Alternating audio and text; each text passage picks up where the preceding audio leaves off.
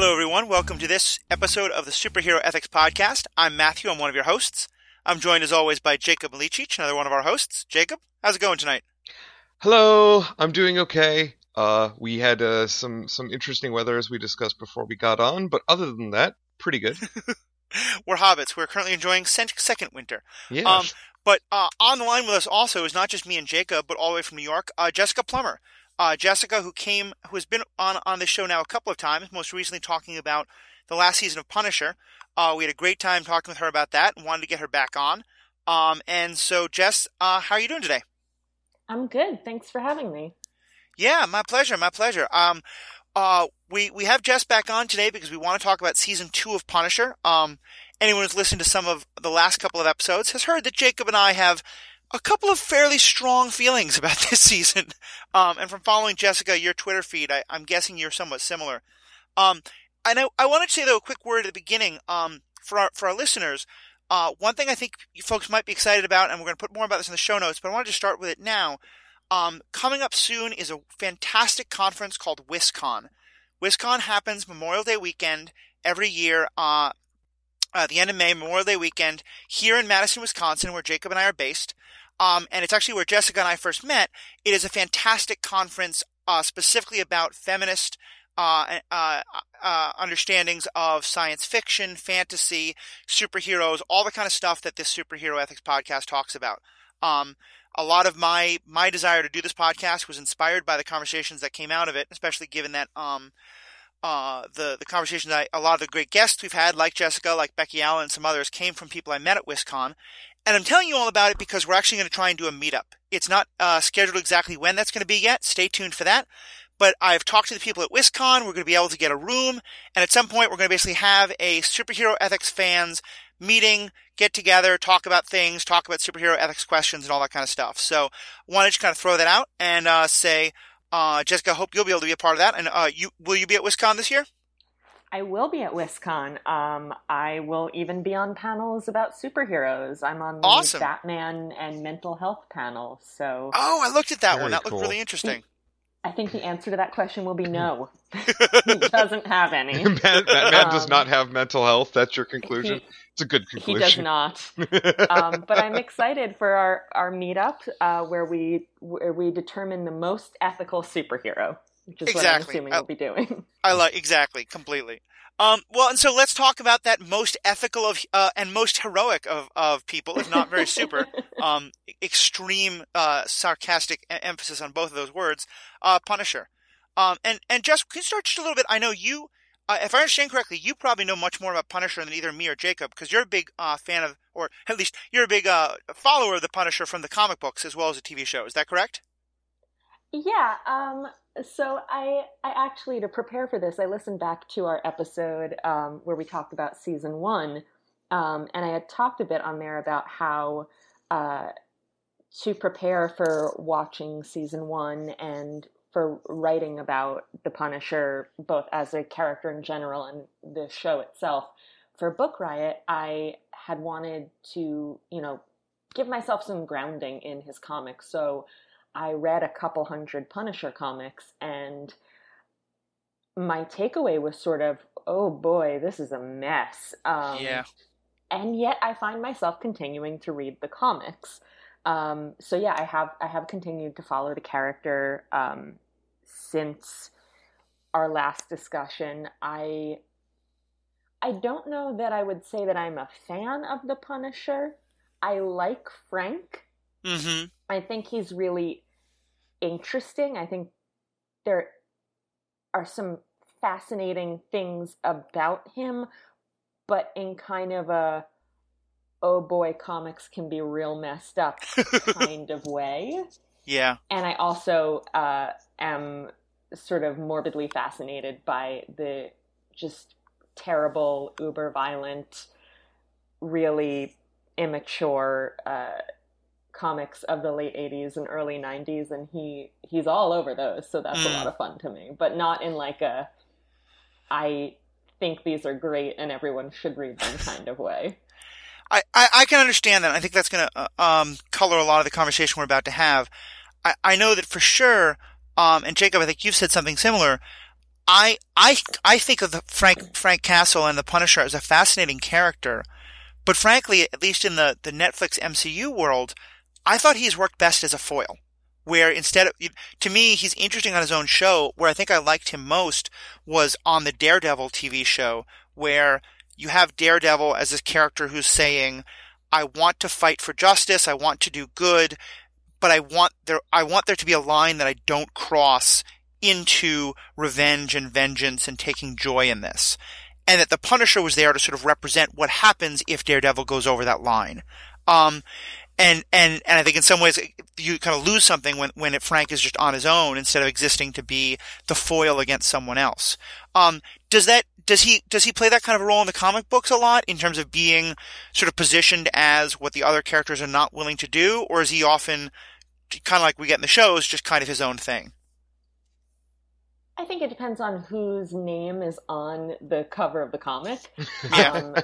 I mean, so he is often paired with Daredevil, for example, and who is quote unquote correct and or who is going to actually win that showdown is entirely based on who is on the cover of the comic. Like if it's a Daredevil comic, Daredevil is right and he will win. And if it's a Punisher comic, Frank is right and he will win. With other characters, he might show up like just kind of to create shenanigans. He sort of functions in that way with Spider-Man a lot. Or to be an antagonist, an obstacle, but not necessarily the villain. And then in his own comics, it generally takes a similar viewpoint to what I would say the show does, which is Frank is right and it's, an unpleasant truth that we don't want to face, but it's there. Right. Which, I mean, I think we can and will spend a lot of time unpacking that premise, but yeah, in his solo comics, I mean, because that's sort of what you have to do with a protagonist, right? Like they can make mistakes, but they have to essentially be posited as going in the right direction. Right. It doesn't work if you're building a story centered around a character and the audience is not meant to buy into what the character is doing in any way, which is partly why season 1 was so compelling for me, and also partly why I have some real issues with season 2. Yeah. I would mostly agree with you there. I think that there have been some shows recently that have shown what it means to have a character who is a protagonist but not by any means a hero. Like Breaking Bad to me is a great example of this, where I think you're not supposed to be rooting for the main character, but you still find him compelling. And as I think we've all alluded to, we'll get into, I think I was definitely hoping that that's where season 2 of The Punisher was going. It didn't, and I think I was very disappointed by that. And it sounds like we all have some version of that. Well, right, because there's a way to tell the story, like you pointed out with Breaking Bad, and it existed in some other media. Oh goodness, now I can't remember. There's a show about a serial killer who's Dexter, yeah. Where it's very clear, at least from what I've seen, that you're not supposed to be sitting there, identifying with or thinking, okay, this is all okay, or being told that this person is doing the right thing and has the right motivations.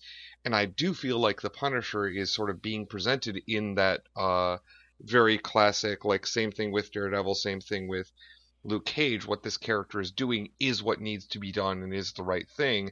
I just have a harder time buying it. Yeah. Well, and so let's use that to, and I think we've already kind of touched on it, but what were our kind of general thoughts of season 1? And what were some of the things that we were, coming out of season 1, what were some of the sort of the things we were either looking forward to or we were concerned about going into season 2 of Punisher? I mean, I thought that season 1 was very thoughtful. Not to jump ahead to season 2, but I thought that the difference between season 1 and 2 of The Punisher was in a lot of ways the same as the difference between seasons 1 and 2 of Daredevil and Jessica Jones and Luke Cage, which was the showrunners clearly entered into season 1 with an idea of what they wanted the show to be about and what they wanted it to say. So season 1 of Daredevil is about the ethics of violence and how far can you go before it's too far. And season 2 of Jessica Jones is about sexual assault and PTSD and recovery. And season 1 of Luke Cage is about institutionalized racism and community. And season 1 of The Punisher is about PTSD as it relates to veterans and how veterans are treated by our government. And then they get to season 2 and they kind of, it's almost like they go into the writer's room and they're like, oh, dang, this has to be about something too? Yeah. Because can it be about the same thing again? Yeah, they all completely fall apart. None of them seem to have a thesis statement. And so it's just the characters kind of wandering around. And so what I liked about season 1 of The Punisher was that it had a really clear thesis statement. It had something it really wanted to say. And season 2, not so much. Yeah. And it's sort of... Go ahead, Jacob. So sort of to piggyback off of that, because I agree, and I think one of the other reasons why season 2 worked for me is that the people who were around Frank, specifically I'm thinking of David Lieberman, effectively they got opportunities to be right when Frank wasn't. And I feel like that's very important for setting up a more interesting story when, there are situations where your main protagonist is presented as somebody who is not perfect when they obviously aren't, right? And I did like the sort of conflict and tension there. And again, to contrast it with season 2, I felt like at every turn, every time one of our other heroes, if you want to call them that, questioned or came into conflict with Frank, it was very clear from the way the narrative was structured that not a single one of them was, quote, correct, unquote, even if I happen to agree with them. And this comes through in some very damaging ways, especially when we look at Frank's interactions with his new ally, which he doesn't really treat as an ally for most of the show. The interactions between her and Frank are one of the reasons why it's difficult for me to talk about this season. You're talking about the teenage girl who he kind of adopts, but also treats like garbage for most of the show? Amy, thank you. Yep. Mm-hmm. Yeah. I have a lot of opinions about Amy that I think are... I am a sucker for that kind of storyline, so I have my heart feelings about that plot line, and then I have my brain feelings about that plot line. They're not the same.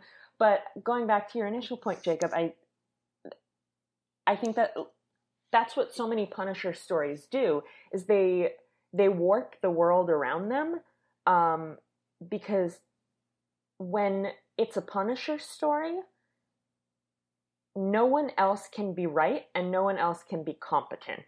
So all of a sudden we have these every single person on this show who is not Frank is astonishingly bad at their jobs. Or I should say, no, there's 3 people who are competent. Frank, Billy, and Pilgrim.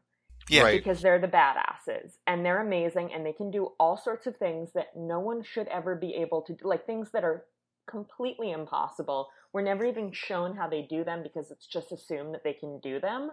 And everybody else can barely put one foot in front of the other. No one can do their jobs. No one can, fire a gun or even practically walk through a door without screwing up. And in line with that, everybody else is wrong about everything all the time. Mm-hmm. And I think that's a really good point. I think at this point we're just comfortable just jumping into season 2 in general. And we're talking about the kind of general feelings before we get into specifics. Because to me, one of the things the characters I liked most in season 1 was Agent Madani. Because, and I do think in season 1, she was quite competent. And she had a worldview that was limited, and part of the idea, I think, was supposed to be that Frank was helping her to open her eyes to that to some extent. And I had some objection to that, but to some extent I liked that concept. But she was someone who seemed far more competent in season 1 And then I think, as you're right, Jessica, in season 2, her competence just falls out the window, and she becomes completely not in a romantic way, but in a really kind of stars in her eyes way about Frank of he can do no wrong, he can save everything, he can fix everything because she can't do anything herself. Oh my God, there's a line towards the end of the show. It's like the second to last episode where she says, Frank is not a criminal. Like, my eyes rolled out of my sockets and onto the floor, and my wife and I had to go collect them and put them back in when she said that, because it, you can oh think my he's justified, but he's done so many crimes. He's literally broken the law basically every single episode. But no, he's not a criminal because he's doing the right thing, quote unquote. Yeah, like I have a lot of issues with how women are treated in this season of The Punisher. I'm less annoyed specifically from a feminist perspective with how incompetent Madani is in this season, because I don't think it's gendered, because like Curtis is also incompetent. Right. Brett is incredibly incompetent. Like, right. I don't think that's specific to gender, but there's a period like around, I don't know, episodes 3, 4, 5, where Frank and Amy are living in Madani's apartment and Billy is living in Krista's apartment, and the two adult women in the show basically turn into nagging housewives who are like, pick up your guns. Are you going out again? I told you not to go out. Go kill the person I told you to kill. And it's like, what is this dynamic? What is happening here? So wait, you were saying you weren't happy with the portrayal of Dr. Quinzel in this? I mean, I'm sorry, that's not her name. God. That's from DC, but... I cannot believe that Floriana Lima quit her job on Supergirl, where she played an amazing, well-rounded character, to be treated like garbage on this show. I mean, I understand why, because this is a prestige show and Supergirl's on the CW, but, oh, girl, bad choice. Yeah, I was... we're going to bounce around here a little bit, and that's okay, and I want to go back to your thoughts on her and Amy, but I think this is a good time to get into this topic. One of the things I was most impressed by season 1 of Punisher was the way it treated PTSD. Particularly because, and I'm curious how you're going to talk about this at that Batman and mental health idea, Batman mental health panel at WisCon. But, you know, as I know you and I have talked about, and Jacob and I have talked about, there's an unfortunate habit of a lot of superhero media of making mental illness, especially PTSD, the justification for any and all villains. You know, that they're evil and terrible because they have PTSD or because they have mental illness. And as Jacob and I talked about, that was a big problem in Daredevil season 3, and in its portrayal of borderline personality disorder with the one of the main villains there. And I liked that in Punisher season 1, it showed that PTSD can take, that not everyone has PTSD in the same way, that like any other mental condition, it can manifest in many, many ways. Some of them violent, most of them not. And here, the portrayal of mental health and mental illness, and especially of a mental health professional falling for Billy. I called her Dr. Quinzel very intentionally because to me it's all the worst parts of the Harley Quinn storyline just retold in an even more problematic way. What's your take on that? I think you've already gone into it a bit, but where did you fall on how that was portrayed for both of you? Yeah, no, I 100% agree with everything you said there, and I appreciate that you brought up Dex's plotline on Daredevil season 3, because, like, it's the same bullshit. They even use the same, like, musical cues whenever Billy is having, like, one of his episodes. Oh, I didn't even catch that, but you're right. It's identical. Like, at least on Daredevil, they went for those wacky Batman 66 Dutch angles whenever Dex was freaking out, and it was kind of funny. But here they're like, it's very serious. Take this very seriously. This very authentic portrayal. Yeah. There's so much, like, that's not how amnesia works. Right. So much of what they were throwing out there about actual mental illness was just like, really, really old tropes. So much of how they had Krista, like, of what the therapy that she was supposedly providing. Like, first of all, we don't even know, is she a psychiatrist? Is she a psychologist? Is she a therapist? Like, what is she? We don't know. Right. But so much of that was, again, these really, really old tropes, to the point that I thought she was going to, like, lie everybody down on a couch and ask them if they had a dream about a cigar lately. Like, it was just so dated, and so, honestly, like, look, I understand that the point of the show is, you know, nobody's perfect except Frank, and everybody's kind of fucked up in a mess. And I don't want to say that mental health professionals can't have their own issues that they're working through, but there's such a stigma against mental illness and against seeking professional help still, that, to me, I find it really irresponsible to portray mental health professionals in this way, where she's so deeply unprofessional. She's way too invested in her client, obviously, even before she lets him into her house. She uses this, like, weaponized therapy well before she, like, you know, plumbs the depths of Madani's brain for how to destroy Frank.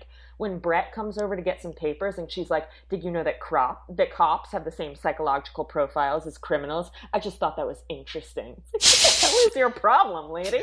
That line is such a hack writing thing, and I cannot believe they put that in the show.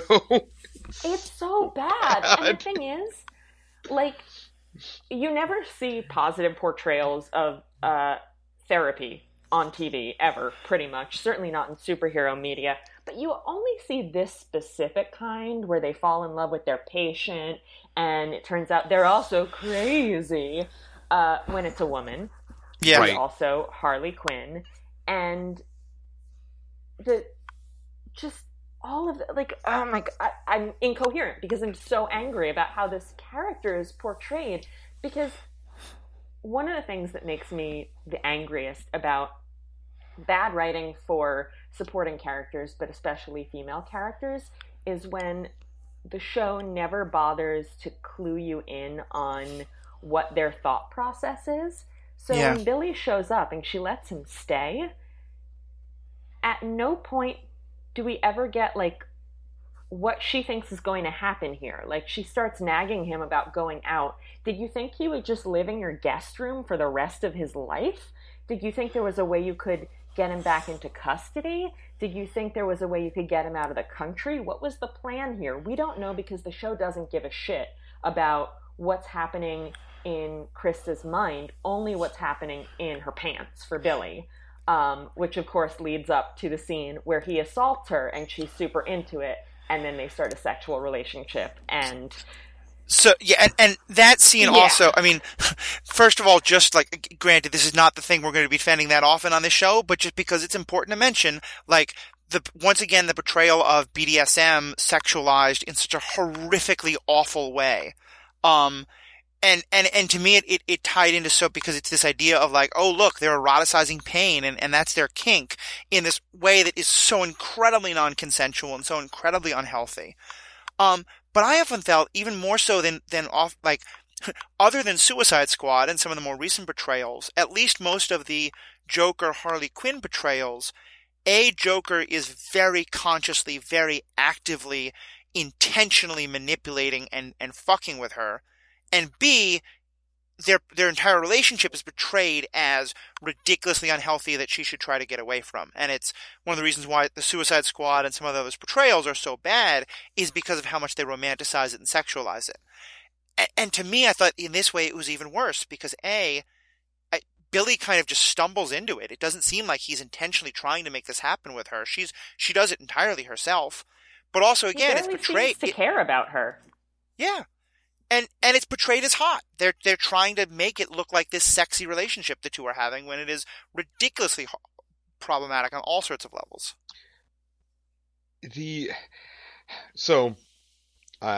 First of all, 100% agree with everything said so far about the character of Krista Dumont. Like, I don't like the one-dimensional therapist character, generally speaking. I especially don't like them when they're not effective, and we have this, like, it's not an uncommon trope where, like, they themselves are messed up, and especially as Jess, you pointed out, there's this thing where if they're a woman and their client is one of the bad guys and is a man, they invariably fall for them, and there's this whole, like, they are also crazy thing. Like, all of that is just, first of all, it was tired the first time it made it in any form of media. It's comatose now. It is not, like, it's not interesting. But, like, in this case, in the case of Krista, it was like, and I kind of felt this way about all of the women characters in the show, that, like, she existed just because Billy's character needed somebody to bounce off of, and so, like, it's almost like she's not even a person, but rather something for Billy Russo to interact with, for Jigsaw to interact with, because if he's just on his own, I guess the scene doesn't carry. I don't know. Like, I just was not into anything about that storyline. Oh yeah, she's absolutely not a person. I mean, I think it's very telling that we didn't get her backstory until probably it must have been episode 12. Yeah, it's very late. Yeah. Because they introduce it at the beginning of the episode so they can set up her falling out the window at the end of the episode. And I actually thought, given what they'd shown us of her, I was like, oh, you know what? This backstory, it actually makes sense. Like, this is such a highly traumatic moment for such a young child. It pulls everything together. But we needed it, like, at minimum 3 episodes earlier than that, because for so long, we needed it early, because what the show was expecting us to do was go along with all of her totally baffling decisions that were not explained, and just behaving in ways that no human would ever behave, because of course she would. She's in love with him, and that's not a sufficient reason, and it would never be considered a sufficient reason for a male character. Right. And well, yes. And there's that particular thing that you pointed out, Jess, was especially offensive to me, because they gave us her backstory. They tried to. It was a trick, right? It was all like, oh, look, here's a fully fleshed out character for you, so that the writers could hurt her, right? She died, right, in that episode. Is that correct? No, she's alive in the last episode. Right. And she's like in the bed with all the metal on her, and Madani is like, Billy's dead, and she's like, I'll kill you. Right. Oh, so, like, great. anyways, so we could do all of that without it. Like, it's a writing sheet. They wanted to do that so we would have some feelings about the situation, and it's like, Well, that scene in the hospital too, it just, I mean, we keep saying this was all really dated. It wasn't just dated, it felt like it was coming out of a much more sort of traditional and hyper stylized superhero universe. Like, it felt like the setup for a supervillain. Like, she's going to show up in, like, a robot suit in season 3 and be called, like, the therapist. But that's not going to happen, and also this isn't that kind of show. So it was like, what universe are you sailing in from, lady? So real quick, it would definitely be psychologist, CY-cologist, because it's cyborg psychologist. Oh, God. Don't put that idea out into the universe. Disney, get at me. I will definitely write for your new Marvel shows. Well, and actually, that's a question. Is I mean, obviously, I know Jigsaw is a character in the comic books that Billy becomes. Is there any hint in any of the stuff you read about Billy seducing his therapist and this being a plot, or is this 100% invented by the writers of this show? Oh no, this is all new. In the comics, he's not even Frank's friend from the military. He's just like a gangster who was really handsome, and then Frank threw him through a plate glass window, and then he actually has a hideous face, as opposed to on the show where they were like, one little scar on the side of Ben Barnes' beautiful Prince Caspian face. Look upon him if you dare. And he's broken up about it. He's like, oh no, my beautiful face. And I'm like, you're fine. I can't entirely blame Netflix for that, though, because that's what everyone does. I've been chasing ahead, trying to catch up to Game of Thrones, so I stopped getting spoiled. And of course, having read the books of that, I'm reminded that, what is supposed to be Tyrion Lannister looking horribly ugly and scarred, they just put one little scar down his face. But back to the point there, I think, that actually is a good way to lead into something I knew we wanted to talk about as well, which is Frank and kind of his responsibility in this, because one thing I did like that the show touched on is that, as much as, yes, we don't really actually get to see Billy be as horribly ugly as he's supposed to be, but the show names that he is that ugly because of what Frank did. And I think it was actually, I'm pretty sure when the three of us did our podcast on season 1, this was one thing we talked about, was that at the end of season 1, what Frank does to Billy's face is far beyond any attempt to stop him or to make him no longer a threat. It is straight up 100% Frank's sadism coming out. And I would have maybe wanted more of it, but I did get a sense that we were at least supposed to be thinking that, and I think if I remember early in the show, this was pointed out somewhat, is that what Billy has become and the further harm he's being done is a result of Frank's sadism and of that coming home to roost. Did you guys get that sense? So I got the sense that Billy's character shifted dramatically because he himself has PTSD from that experience, right? There was a lot of psychological damage, I think intentionally inflicted by Frank, right, on the character of Billy Russo in that moment. The whole struggling to remember what happened to him business was that could have just died in a fire and been we would have had a more compelling story.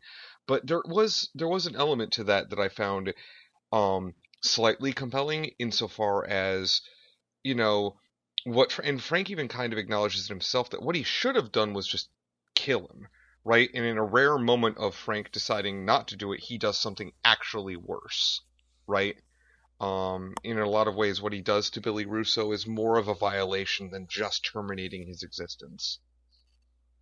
Yeah, and I mean, I kind of rolled my eyes at the fact that every other character in the show is like, "Oh, Frank, the one time you didn't kill someone was the worst mistake you ever made. You should kill people more." Contextually, it's kind of a problem. But yeah, what I find really fascinating about what Frank does to Billy at the end of season 1 and the aftermath of it, that the show didn't touch on at all, is most superheroes don't kill, right? So they need ways to stop villains who, in many cases, have incredible power. And the solutions that they come up with are often just deeply, deeply inhumane. I mean, Arkham Asylum is a perfect example of that. If you weren't crazy when you went in, you will be after a week because it's a nightmare. There's, not to get too in the weeds of comic book continuity, but there's a bit in the Flash comics where, this was years ago, but Bart Allen, who was Kid Flash at the time, is killed by his evil twin. And so Wally West, who is regular Flash at the time, basically finds a way to steal all of the kinetic energy out of the evil twin's body so that he's frozen. And then he mounts him like a statue in the Flash Museum, staring at the Bart Allen exhibit, presumably for eternity. Yeah. I mean, that's some straight up Jabba the Hutt stuff happening there. That is horrifying, but this is portrayed as the correct thing to do, because he can't kill him. That would be wrong. Yeah, interesting. And so go on. I think they could have done something really interesting, but I think they would have had to bring in another superhero for it. Pointing out that, like, the one time Frank didn't kill and he just subdued somebody in a horrifying way, it's arguably much worse. Yeah. And sometimes just killing someone, like, just kill the Joker already. But they didn't do anything with that.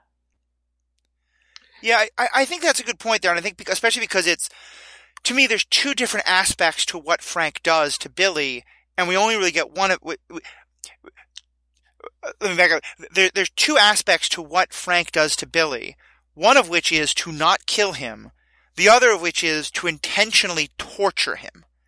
And I think you're right. It sort of touches on the wrong thing, because they keep saying, "Oh, Billy, you messed up by not killing him." When what they should be saying is, "Billy, if you didn't kill him, Frank, at least you shouldn't have tortured him," because it's not that Billy is alive. Sorry, that Frank shouldn't have done that. It's not that Billy is alive that's causing him to be doing all these horrible things again. It's directly the fact that Frank tortured him so thoroughly, instead of either just killing him or just leaving him alive. Right. Yeah, definitely. I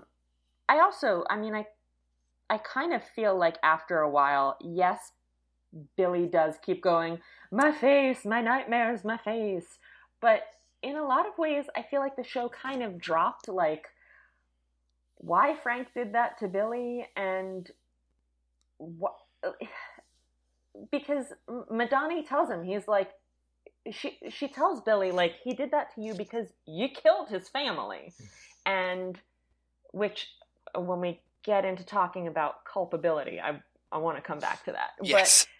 But she says, he did that to you because he killed his family. And he's talking to Krista about it later, and he's like, "But I liked his family." Well, anyway, he shouldn't have done that. And it's done. It's over for him. Like, that doesn't haunt him. It doesn't bother him at all. And in their subsequent confrontations, Frank never says, like, "You killed my family." Right. And Billy doesn't even really bring up they're just, it's like they've forgotten. It's like the writers are just banging two action figures together, and the motivations are totally out the window because that's less cool than an explosion. I mean, Right. we're supposed to just remember and do their work for them by going, "Oh yeah, Frank hates Billy because Billy killed his wife and child." And I'm like, I'm right there with you, Jess, where they didn't give us enough of that context every time Frank was going after Billy. It was like, "No, I've got to stop him because he's doing bad things now." But where was that? Like, he's still clearly acting out of a position of Billy is a very, very bad man. And that really mostly comes out of his personal experience, right? And, like, the whole reason that he's in the situation in the first place is he thought death was too good for him. And the background of it, his reason why, like, that needs to be there in order for him to actually wrestle with anything. Yeah.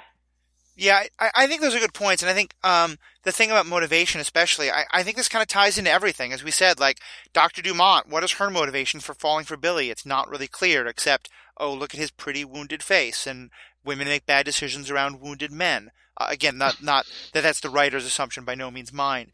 And I think it's actually kind of a good way to lean... Sure it is. Yeah. I think it's a good way to lean into the one that you brought up earlier, Jess, of Amy, because when you talk about women characters who are treated very badly by the show, I thought Amy and Frank's relationship with Amy, I thought was incredibly hard to watch, and a lot of times where I thought, you are not being a hero here, you're not being a person I can root for in any way, shape, or form, and made me really kind of question a lot of Amy's motivations towards him, and as well as him towards her.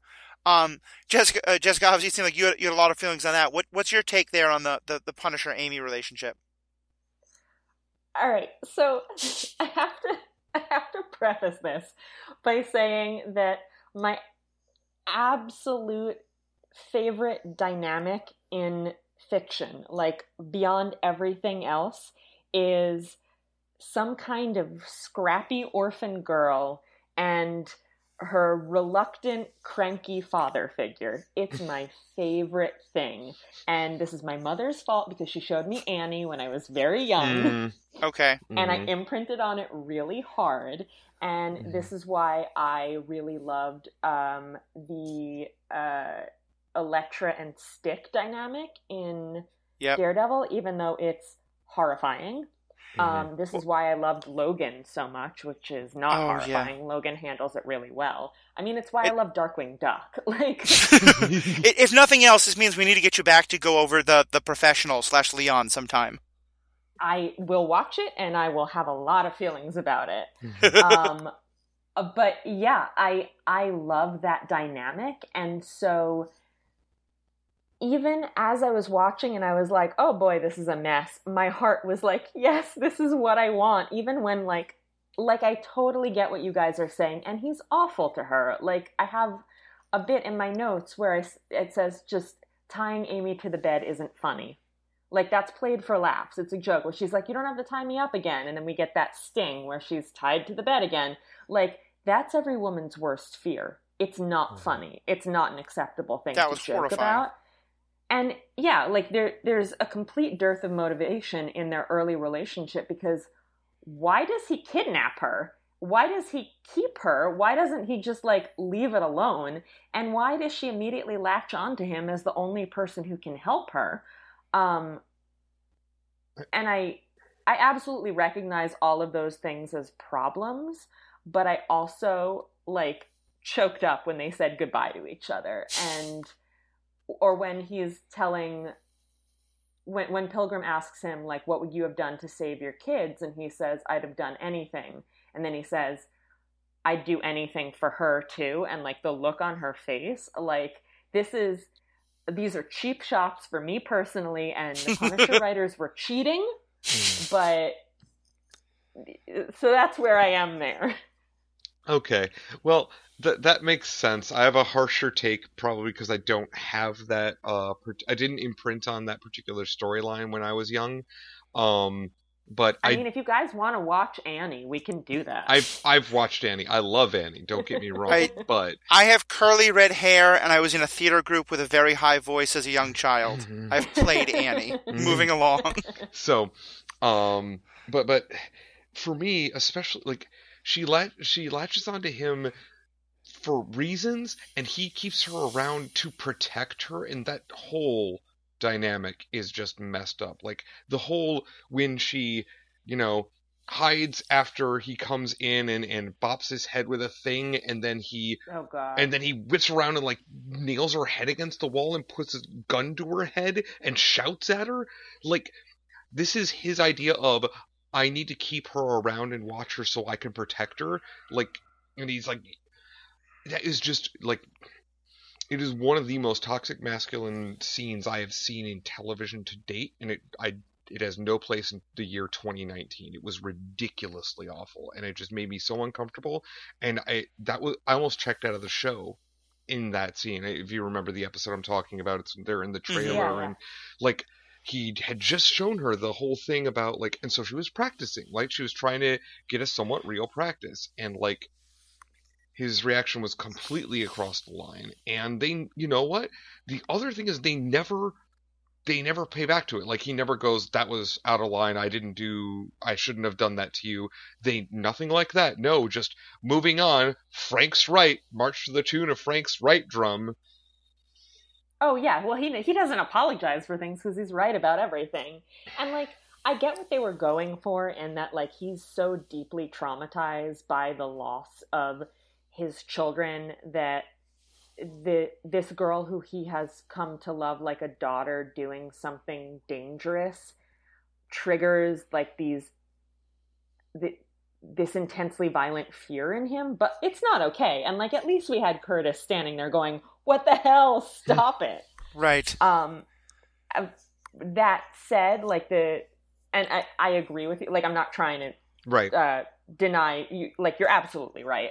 But when they call back to it again, when she disarms the guy, when, like, her friend sells her out and all the guys are coming after her, and she disarms the guy again using the same trick that Frank showed her, and then she shoots him, and then she's freaking out about it, and Frank shoots the guy so that technically he killed him and she didn't, even though she had clearly fatally shot him. Like, I thought that was a great moment, although again, like, stick another pin in the culpability thing.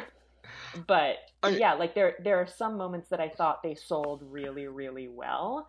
I also really like the scene where they go to the photographer who takes like the kiddie porn pictures, and Frank just beats the crap out of him, and she's like, well, maybe don't kill him, and Frank's like, oh, okay. But yeah, they're like, it alternates between like these really cute scenes where like these two messed up people are like trying their best, and these just like really, really fucked up scenes. Yeah. Like, I think it's also worth noting that at least Krista got backstory. We don't know what the hell Amy's backstory is, and like at the very end when he's like, all right, get on the bus, I'm like, to where? Does she have parents? We don't know. Yeah. I was thinking about that when especially because you brought the comparison to Logan with X-13. Logan, I've mentioned, we did a whole episode before on it, one of my absolute favorites, not probably my favorite superhero movie of all time. And I think one of the differences there is, A, we get so much more of her backstory in a way we never get of Amy's. But also is the fact that she pushes Logan to help her. Like, and to me, it's the difference in, because I do love that kind of story. I love that kind of mentor-mentee dynamic and the way that, the gruff old bear of a father figure and how that can play out. But what I love, to me, that the thing that's lacking here is that at the start, Amy very much does not want that and is not only mentally but physically coerced into having that relationship with Frank in a way that, like, in comparison, Logan is the one trying to escape it, and X-13 is kind of like, no, we need to have this. 23. But X-23, sorry, thank you. I'm bad with names, bad with numbers or names. And I think that's, because to me, that's the thing that got to me most, is that it's one more of that way of what you were talking about from the beginning. Everyone else is wrong. Frank is always right. Everyone else is stupid. Frank's the smart one, and no one else can get by themselves. When, as we've established, Amy is someone who has been a survivor for quite some time and is on the run and is being hunted, but has not been totally incompetent up to this point. And so even more so, I think Frank's assumption of, I need to take over and not let this person have any agency, just drove me crazy. Yeah, and as the story goes on, like, she doesn't have any, like, even once she's on board with Frank helping her, she can't get him to do anything. If it's a Billy episode, she just sits around. Like, she doesn't get to do anything when he's dealing with Billy. She just has to wait for him to have time for her. Right. Well, and let's use that to go into what was kind of the main question I wanted to ask, or at least one of them, and there's two or three that'll come out of it. But what do we think of Frank in this show? And for me, the real question is he a hero? Can we still look at the Punisher and call him a hero? In terms of his treatment of Amy, his treatment of Billy, his treatment of Curtis, his treatment of just the world around him.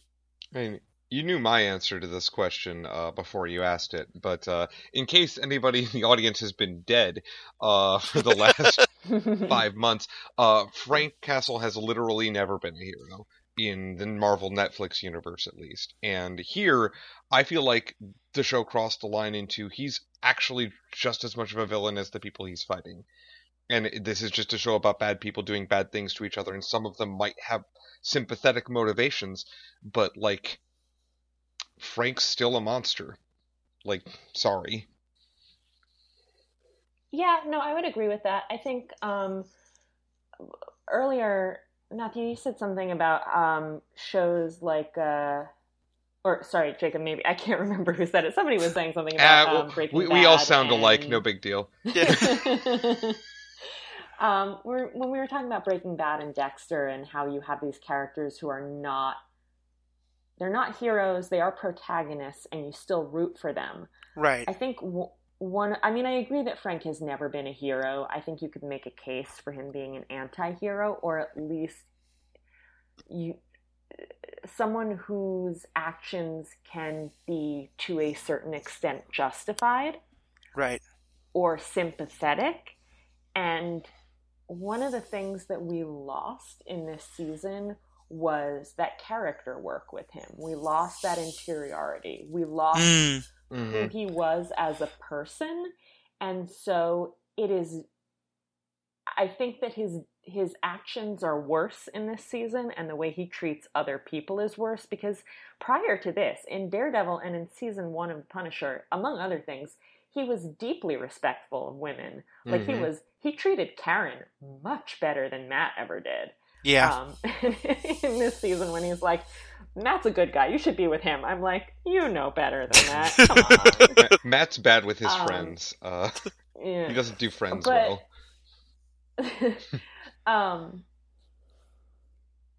Because we lose that human side of him, it's so much harder to get on board with the really inhuman things that he does. And we're also much further away, and I figured this was always going to happen with season 2. We're much further away from that really relatable motivation of, I have to find the people who killed my family. I mean, Billy is still out there, but it's so much more removed. Right. Yeah, I think that's a really good point, especially because, and we've talked about this before on this show, I think there is sometimes, there is something fun about revenge fantasy. And there's something fun about the sort of visceral joy of, not joy, but the visceral feeling you get watching a person do something that on some level is wrong, but also feels deeply satisfying, and the Punisher, I think, has always had some aspect of that, of like, on a rational level, you might think like, yes, we should, treat criminals just the way anybody else should be treated in terms of human rights and the criminal justice system. But yeah, watching some terrible person get their just desserts, it satisfies something visceral, and there's something fun about watching that, even if you think it's not the right thing deep down. One of our first episodes is we talked about one of my favorite movies, Desperado, which is basically the Punisher story, except played for laughs. But it's the same, a man whose wife and family was taken from him by drug dealers seeking out revenge in gruesome, hilarious ways. And we talked on that episode about how that there's a visceral reaction to watching that's enjoyable, even if you think it's wrong. And I feel like Punisher season 1 gave us that. And maybe you're right. It's in part because of also that relatability, because you could feel like, yeah, if this horrible thing happened to me, I would maybe want to do this to these people too. And you're right. We don't get that this season. And I feel like because of that, for me, it was about halfway through season 1 of Punisher that I stopped feeling that anyway. And certainly, like, when he's torturing Billy, I don't have that. There's no part of me that's like, yeah, Billy deserves to have this horrible torture done to him. And by season 2, that's all gone. There's just no sense anymore of what the Punisher's doing is satisfying to me on some way, even if I think it's wrong. It just felt wrong. Well, I think one of the core things that we lose in season 2 is a feeling of sympathy for anyone. Like, yeah. Season 1, you have sympathy for Frank because of the loss of his family. You have sympathy for all the veteran characters because the show takes great pains to show you why you should have sympathy for them. You have sympathy for Madani because she's lost her partner. She's like trapped in this maze where nobody's giving her answers. Every character that we meet, I mean, even Sarah Lieberman, like, she's lost her husband. All of these characters were given a reason to sympathize with them. And season 2 has no sympathy for anyone. Like, season 1 portrayed veterans as a group of people struggling with traumatic events in a myriad of ways.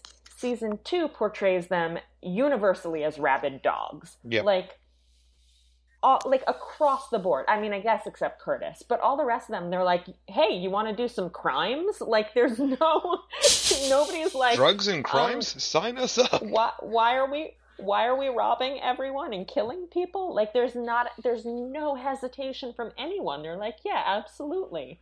And Frank also didn't threaten. Yeah, Frank. There's no sympathy for the mentally ill. There's no, even like, oh, hey, Billy was molested as a child. Look at what a bad person he is. He killed that guy. You know what I mean? Like everything that we're shown is to set up plot, but not to make you feel a way about a character. And I think maybe that's one of the things that really gets to why this season so disappointed me is that, as you just said, it seems like the writers aren't trying to challenge us in the same way. I mean, I just gave that whole long talk about how that kind of visceral feeling of watching someone get revenge, and I felt like one thing that season 1 of Punisher did so well is to both let you have that feeling and then immediately be like, hey, do you actually really feel okay about having that feeling? Like it pushed you on that in such a good way. And I was like, oh, I'm so uncomfortable about this. I like this so much. And season 2, I didn't feel like that at all. I felt like the writers completely, like in season 1, I felt like I am uncomfortable with Frank in ways that the writers are also uncomfortable with Frank. And I did not get that in season 2 at all. In season 2, it felt like the writers really just thought Frank was really cool and badass and wanted us to go along with that. And that any moral questions that were being raised, the writers weren't trying to make us think about those questions. Yeah. That's a really good segue into the guilt and responsibility angle, I think. Which at this point, I think maybe that's our closer, given the time, but I think so, yeah. I think it's one more big topic to get into, and then we don't have too much more time. So the idea here, and it was something that Jess had brought up, and I'm very glad she did, because we definitely need to talk about this. There is a continuing theme in the show about, you know, what makes somebody responsible for their actions, and who gets blamed when a character dies or when somebody gets killed.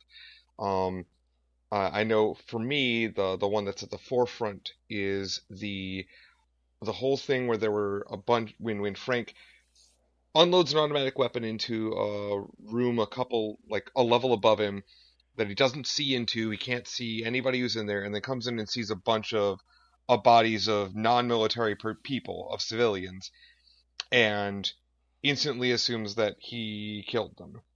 And if that continued, that would have been one thing that this season did right, where they actually treated that topic as something that's like, oh wow, I'm not a bullet sorcerer. I can actually be responsible for killing innocents when I'm using scattershot weapons and automatic weapons in areas that don't just have enemies. But instead, it turned out that no, Billy killed them, so it's all fine, I guess. But in a way, Krista killed them. Oh God, you're right. Yeah. Well, and that's the thing. I mean, absolutely. Like that. Yeah, that's I think the core moment where this question comes into play. But the show is super inconsistent about when it is or is not someone's fault. So, for example, Billy did not shoot Frank's family. It wasn't even his idea. He wasn't behind it. He just knew about it and didn't warn Frank. That's very explicit in season 1. But he is still portrayed, like everybody agrees, Billy included, he is responsible for their deaths. He essentially killed them, and he is treated as if he killed them. Whereas, because Frank didn't actually shoot those women, he carries absolutely no blame for their deaths. But it was Krista's idea, so it is kind of her fault as well as Billy's. And then, of course, there's the moment with Amy that I mentioned before where she shoots the guy fatally, but then Frank kills him, so he's the one who actually kills him. Yeah. And, that's clearly just meant to make her feel better. They both know and the audience knows that she's the one who killed him. So, the show is wildly inconsistent about when it is or isn't someone's fault based on whose fault they feel like they want it to be at that particular moment. Yeah, I think that gets into it. And I think it also hits on something that has been one of my frustrations with the Netflix universe in general, and literally with all of these stories in general, but especially with Punisher, which what you said, bullet sorcery, you brought up at the beginning, Jessica, the idea that, like, some heroes decide they're not going to kill. And to me, my problem with that has always been this assumption that when it comes to lethal violence, you get to make a very conscious decision. Either I will kill or I won't kill. And if I decide not to kill, then I can go around hitting people in the head with metal pipes, just as a random example, and it'd be guaranteed that I'll never kill anybody. And why you gotta call out Matt Murdock like that? He's just a dumb boy who doesn't know what kills people. I know, exactly. Batman, for example, does the same thing all the time. Or let's go to CW, where now Oliver Queen has learned exactly where to fire an arrow to do non-lethal damage. But the point he is didn't go with the boxing glove arrows? Famously. Yeah. We should bring those back. Yeah. Bring back the boxing glove arrows. For Punisher, oh God, what have I started? Not to get too off track, but it also, in a lot of ways, it has a lot to do with who is considered a person when you are killing or not killing someone. So in season 1 of Daredevil, Matt says that he never killed anyone, but he caused Nobu to be immolated. Yeah. Mm-hmm. And as far as he knows, Nobu is now dead. And in season 2, he throws Nobu off of a great height and again should believe that he is dead. And neither of those count as killing him. And because Matt doesn't know that Nobu is like an immortal zombie, the only reason I can imagine that he thinks it doesn't count as killing is because Nobu is Japanese, because we're not given anything else. Yeah. I think Matt the whole point of the second half of season 2 of Daredevil is that he's now fighting these mindless ninja zombies, and so they can be killed. And they're all Japanese. Right, exactly. Mm-hmm. But going back to my point about Punisher in that scene, one of my problems has always been, and this is also a huge gun control issue, is that there's this idea with Punisher of he will always only shoot the people who deserve it, and there's no such thing as a stray bullet, and there's no such thing as collateral damage, and he's never taking risks, don't worry about, which that whole scene where he's just mindlessly firing in a hospital in season 1 seems to give the lie to, but Jacobs, you said, he has bullet sorcery. Mm-hmm. And so when I was not happy with a lot of season 2. But then we get to the scene where it seems like he has accidentally shot people. And I was happy is not the right word because he just shot people. But I was like, oh my God, these writers actually get it. I was wrong. The writers are going to show us Frank Castle having to deal with the consequences of his actions. I am so happy about this. This is now the show I want us to be having. Mm-hmm. And then, oh no, I knew that would never happen. Well, yeah, I knew Billy had killed them. You were less naive nor us, so yeah. Because I think you knew better because I 100% fell for it, and then I was so disappointed when we revealed because not only does it let Frank off the hook, it's the fact that everyone in his life completely lets him off the hook because there's no sense of okay, you didn't, but you could have. Like, how did you possibly know that you had no way of knowing there weren't people in that room? You could have killed them. And for the show to, and as I think about it, tell me if I'm wrong, I think it's all women. It's Amy, it's Madani. It's 3 women. Say again? Oh, I see. Yes. Sorry, yeah. I thought you meant the victims were all women, which they also are. Oh, yeah, no, but I mean that all of the people who are suddenly 100% on Team Frank, that he's feeling guilt, and they're like, no, you're fine. It's the 3 women in his life who all of whom are hanging around with him, talking him up all the time. And I think that scene more than anything infuriated me and just made me kind of really realize that where I want to be and where the writers of the show are 2 totally different places. Yeah, and you notice that everybody stopped caring that those women were dead at all or being upset about the pointless deaths of these women once it wasn't Frank's fault. Like, that was the only problem there. It wasn't that 3 nameless women were murdered. Like, the level of women in refrigerators that's going on there, where, like, a woman manipulates another woman so that she can get her boyfriend to murder 3 women. Like, it just... it's so infuriating. The way their bodies are used, Mm-hmm. it makes me so angry. But yeah, once it's not Frank's fault, they no longer matter. Because it's not their deaths, it's that Frank could have made a mistake, and we can't allow that. Uh-huh. Okay, I don't want to talk about this anymore. I'm kidding. But, God, it's so upsetting. One other note on that.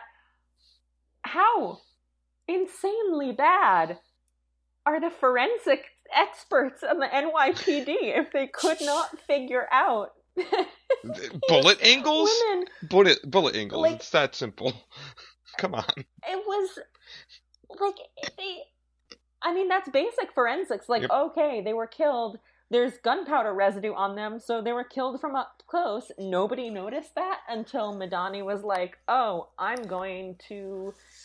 It wasn't her fault, but then Karen has to offer herself up in kind of a sexual way to the Lord guy. God, I had forgotten about that entirely. Thing. The shoes thing. God, that's so. Ugh. Which also just, remember, on top of the BDSM thing, another weird little bit of kink shaming of like, oh, look, the guy's into shoes and let's laugh at that for just no good reason. Remember that if a not traditionally attractive guy forces a woman to do something sexual that she doesn't like, it's funny. But if a handsome guy with like a scar or two assaults a woman, it's hot. Yeah. That's what we're learning here. Except that, of course, neither of those things are true, but that's what the show is saying. Yes. And this is why season 2 of Daredevil, season 2 of Punisher. That's also true. Yeah, is such a problem. One of the many reasons. That I'm both grateful that you reminded me of yet another thing that really upset me about the season, but I had actually managed to forget the whole thing with. We took Karen Page and we reduced her to somebody who's just willing to do anything for good guy Frank, our hero Frank, up to and including this really kind of demeaning and out of nowhere thing that it makes no sense, and it wasn't funny. I really like Karen and Frank as, I don't want to say as a couple because that would be bad, but I find their romantic tension really compelling, and the scene where she's like, we could maybe make it work, and he's like, that's crazy talk, and she's saying you have to move past this, you have to live again. No, they can't have a functional relationship, but she does have a point. I found that really compelling. So they can do it when they want to. They just didn't bother to do it. Right. Well, and especially because I can't help but see the two of them, as you said, in relation to Matt Murdock, because he treats, in at least season 1, he treats her much better than Matt does. And it brings it back to me, the way he got introduced, in that Matt is trying desperately to say, I can be this much of a vigilante, but I will never cross this line. And the Punisher is basically there going, dude, you're lying to yourself. And to some extent, I feel like the Punisher is right. And Karen, I feel like, is, for me, that is, I always felt that that's part of Karen's attraction to Frank, is that she feels like Frank is honest with himself in a way that Matt never was. And that, at least, I don't know if you saw that as well, but to me, that's part of why I find that dynamic so compelling, is because there is an aspect to which the Punisher is real about what he's doing in a way that Matt Murdock or Batman or I should say not Batman, but that most vigilantes never will be. Yeah, Frank does not lie to himself, and he has never lied to Karen, and Matt does both compulsively all the time. Yeah. And yeah, I can imagine, especially because Karen's whole thing is wanting the truth. That's why she became a journalist. That's why she became an investigator. She cannot bear secrets. It makes total sense to me that Frank would appeal to her over Matt, because yeah, it's a mess, but at least she knows the size of the mess going in.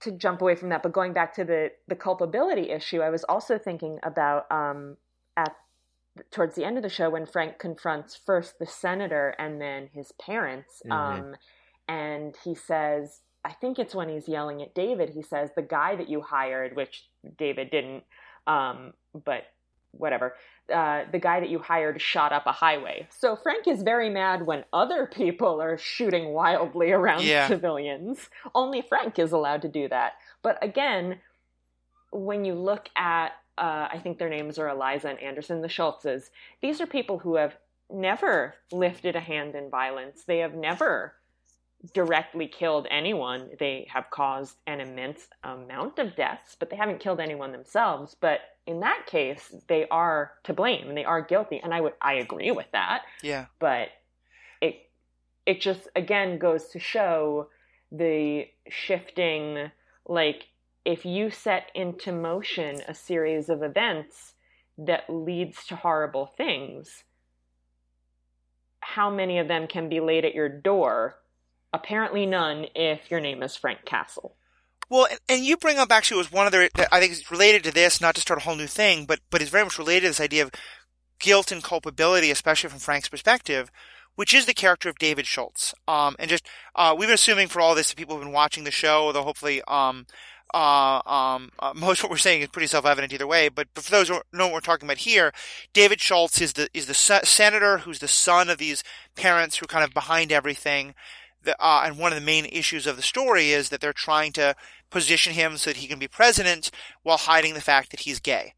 And the assumption is all along that he is a very active participant in all these horrible things that are being done to cover up his secret. When what is revealed towards the middle, if not the end of the show, is the fact that he is as, ignorant of all of this as anybody else, and that he has no role in the violence that's being done to protect the family's image of him. I mention all that because to me, I thought one of the most troubling things that Frank does is Frank goes in with the assumption that David's behind all this, threatens David's life many times, but that even once Frank, at least as I understood it, and tell me if you saw it differently, but even once Frank becomes convinced that that's not what happened, that David has no idea, Frank continues to say to David, I'm going to hold your life hostage, and if your parents do something terrible to Amy, I'm going to kill and hurt you. And that again felt like such a moment of just villainousness from Frank's perspective, because here you have someone who is not only not really a villain, but is just as much of a victim as anyone else, especially doubly victimized because it's his own homosexuality that's caused so much of the issue. What was your take on Frank's treatment of that?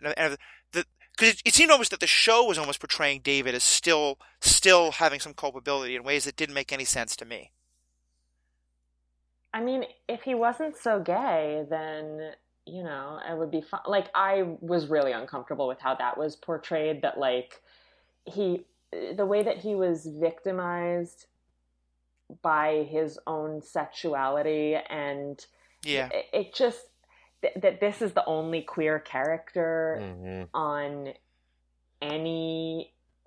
this is the only queer character in the MCU besides some people on Jessica Jones and, no spoilers, but walk-on role in Endgame. And Luke Cage, but yes, for the most part, there's nowhere near enough gay characters. I totally agreed. There are queer characters on Luke Cage? Yeah, the Shades. Oh, right. Nope, good point. I mean, they one got killed and the other one is quote crazy unquote, but it's not a healthy portrayal of bisexuality by any stretch of the imagination, but it is there. But David's sexuality is portrayed as a problem and a point of victimization. So Jacob had to leave in the middle of the conversation. But Jessica, just you and I can keep going for a little while longer. Because as we were saying, there have been a couple of other portrayals of LGBT characters in the MCU, nowhere near enough. But with that, kind of go on with what you were saying about David and his portrayal in Punisher. Oh, yeah, just that it's so it's presented as a problem more than anything else, and a point of victimization, and that angle on it just put a real sour taste in my mouth. But yeah, to answer your question, I mean, I sort of, about whether Frank is still threatening him, even though he knows he's innocent, I got the impression that that was more of a bluff. Not exactly a bluff, but just like, this is my leverage against the Schultzes. Like, I didn't think once he knew that David was innocent, he probably would have still smacked him around a bit, because he doesn't seem to have a problem with that. But Right. I didn't think he would actually kill him. But I did appreciate Curtis being like, oh no, absolutely not. And like, it was a little weird that all of the murder and the terrified teenage girl weren't enough to make Curtis go, no, this is too much. But at least he finally got there, because he had very much been the moral heart of the show in season 1, and that kind of fell by the wayside a bit because he had to go along with Frank, because Frank is always right. So I appreciated him kind of getting back to that place. Yeah, I think that's right. And I think I think you're right that there's at least some hint that Frank is not, that there's a little bit of a bluff, but I felt like there were two things that were missing for me.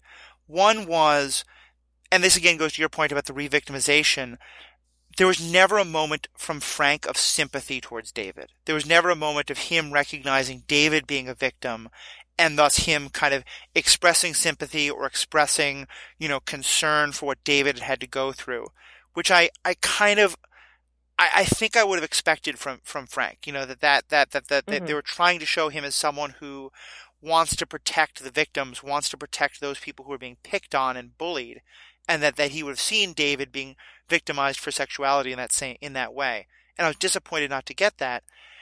And the other thing was, you may be right that he was bluffing, but he never told David that. There was never the moment where, like, there's that phone call he has with the Schultzes after he already knows what is happening, where you hear David being terrified as he has to talk to his parents himself, if I'm remembering this correctly.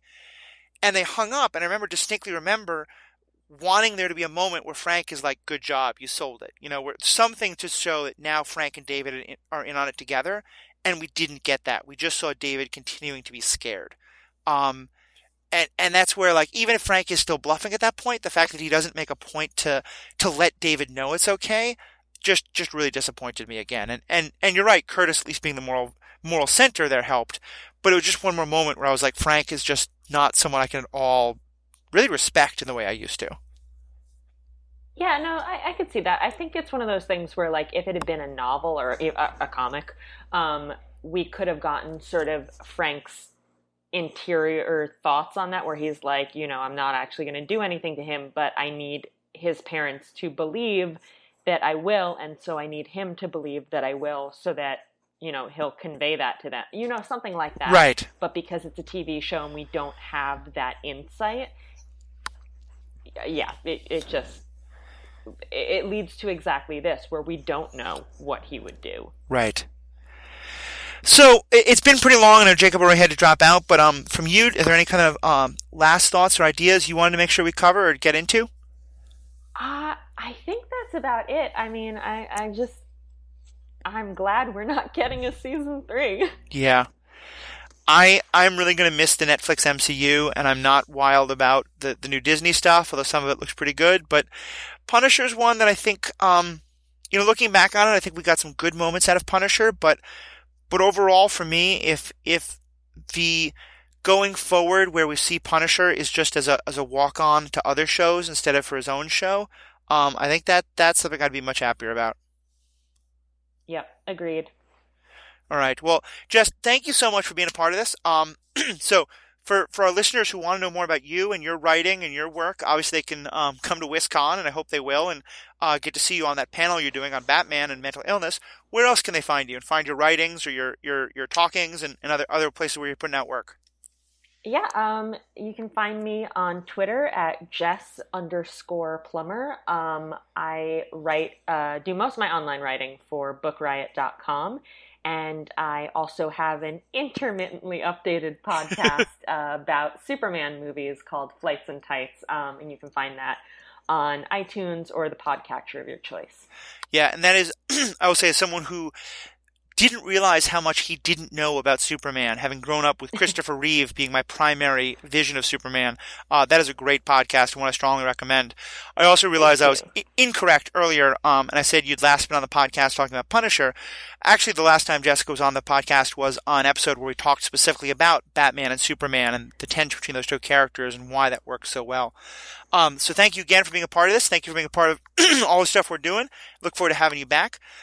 And to you all the listeners, we want to know what you think. What was your take on Season 2 Punisher? Was this a great show, one you loved for reasons we missed? Are there things that we talked about that you agree with or disagree with or have a different perspective of? Let us know. We'd love to hear from you. Best way to reach us is on our Facebook group, Superhero Ethics at Facebook. We also have a page that you can comment on. You can tweet at us at Superhero Ethics, or you can email us at superheroethics@gmail.com. You can tweet at each of us individually also. Jessica mentioned her Twitter.